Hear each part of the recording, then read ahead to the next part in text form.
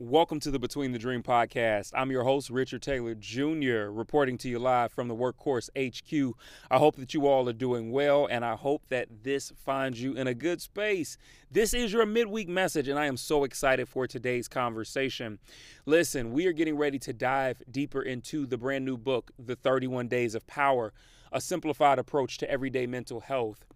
This conversation coming up is actually going to kind of help us lay the groundwork and foundation for a greater conversation into the third chapter. Yes, only the third chapter. Man, Richard, you've given us all this content in the last few weeks and we only on chapter 3. You're absolutely right. That's how great this book is. And this is why you need to go to richardtaylorjr.com and get your signed copy. But with that being said, I want to give you all some encouragement. But before we hop into today's conversation, let me do this real quick. I want to say thank you to all of those of you who are listening right now. Maybe you're new. Maybe this is one of your first few times listening to the podcast. I just want to say thank you so much for taking the time to be a part of today's conversation. It means the world to me. And I want to ask that you subscribe on whatever platform you might be listening on. For those of you all that are returning, my dream team, thank you so much for your continued support. It means the world to me more than you know. And I just want to say thank you as well. Listen, so Chapter 3, or day 3 of the 31 Days of Power book, focuses around being able to combat the thoughts and feelings of depression. And this is so important, right? But before we get there, I think that it's important for us to kind of have some foundation laid and some groundwork covered when it comes to just the simple conversation of depression.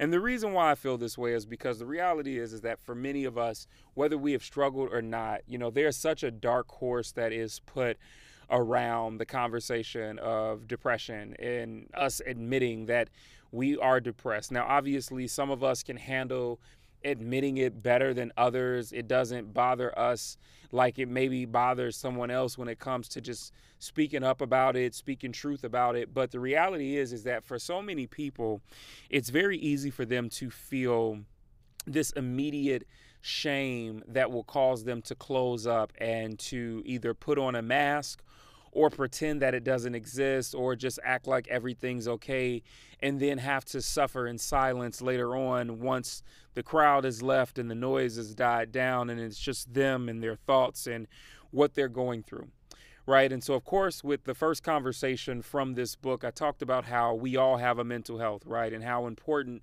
that component will be as we move forward in conversations focused around our mental and emotional health. And I think it's very important to just put it out here right now that because we all have a mental health, it can, given the right circumstance, it can trigger depression in anyone, right? Given the right traumatic experience, given the right circumstance or situation, given the right negative moment or outcome, or sometimes, when we talk clinically, just given a particular environment, right, it can trigger depression in the lives and in the minds of people. And so before we dive into combating thoughts, which will be Friday's conversation, I really want to just dive in today to encourage you all who might be going through depression. Maybe you've admitted it, or maybe you haven't. And I want to let you know that if this is you, it's okay.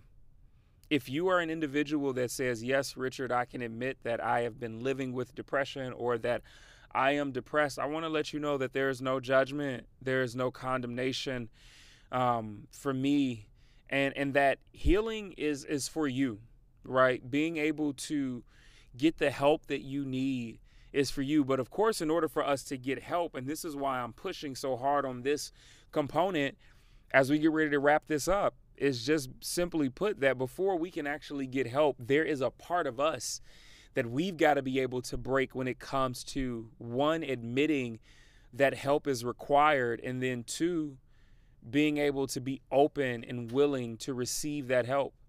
And I really just want to encourage you all with this to say that you are no less of a person if maybe from prior to 2020 you were dealing with depression and Maybe you were acknowledging it and admitting it, or maybe you weren't. Or maybe when 2020 hit, you were the individual who for so long thought it was just a ruse. You thought it was fake, and you thought that people were making it up. And because of life circumstances, you started to find yourself experiencing it.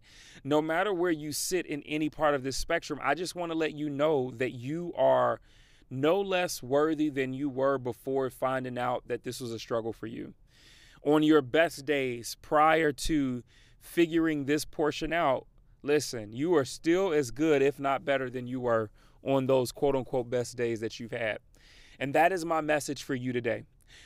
I could dive into how to combat, and we will, because I definitely want to give you all tangible things to take, to learn, and to utilize. But before we do that, man, we just got to be able to be real. We got to keep it $150 and say, listen, I'm struggling. And in your struggle, I just want to affirm you to let you know that you still deserve to live a fruitful life. You still deserve to live a good life. You still deserve happiness, joy, peace, all of these different things. It's still for you, even if you say, Richard, yes, it's me. I'm that person that depression has been hampering for so long, that it's been tormenting for so long. I just want to affirm you today in the fact that you are still worthy, in the fact that you are still beautiful, in the fact that you still have a greater purpose in this life, in the fact that an early grave caused by suicide is not what you were created for. And in this, I finally want to make sure that you know that even in your dealings with depression, depression does not own you. You are not a slave to it. You can learn to not only live with it and adjust, but I am a firm believer that as you learn your triggers and as you learn your root causes, you can actually start to champion it and realize just how much control you have over it. Next episode, we'll dive deeper into some ways to combat the thoughts and feelings of depression, but I want to leave you with this for now. Depression does not own you. You are greater than depression, and you have the ability inside of you to learn to champion depression that might try and seep in and cause you to feel like you're less than. If you find yourself living with depression, your best days are still ahead of you. Listen, if this message helped you, if something was said that you feel somebody else needs, do me a favor. Share it on whatever social media platform you're on to whomever you feel needs it. Tag me, Instagram, Richard.Taylor Jr., Facebook and LinkedIn, Richard L. Taylor Jr. Twitter is @TrulyTaylorMade. I love you guys, and I want to see you win in all you do. Don't forget you can get your signed copies of the brand new book, The 31 Days of Power, A Simplified Approach to Everyday Mental Health, on my website at richardtaylorjr.com.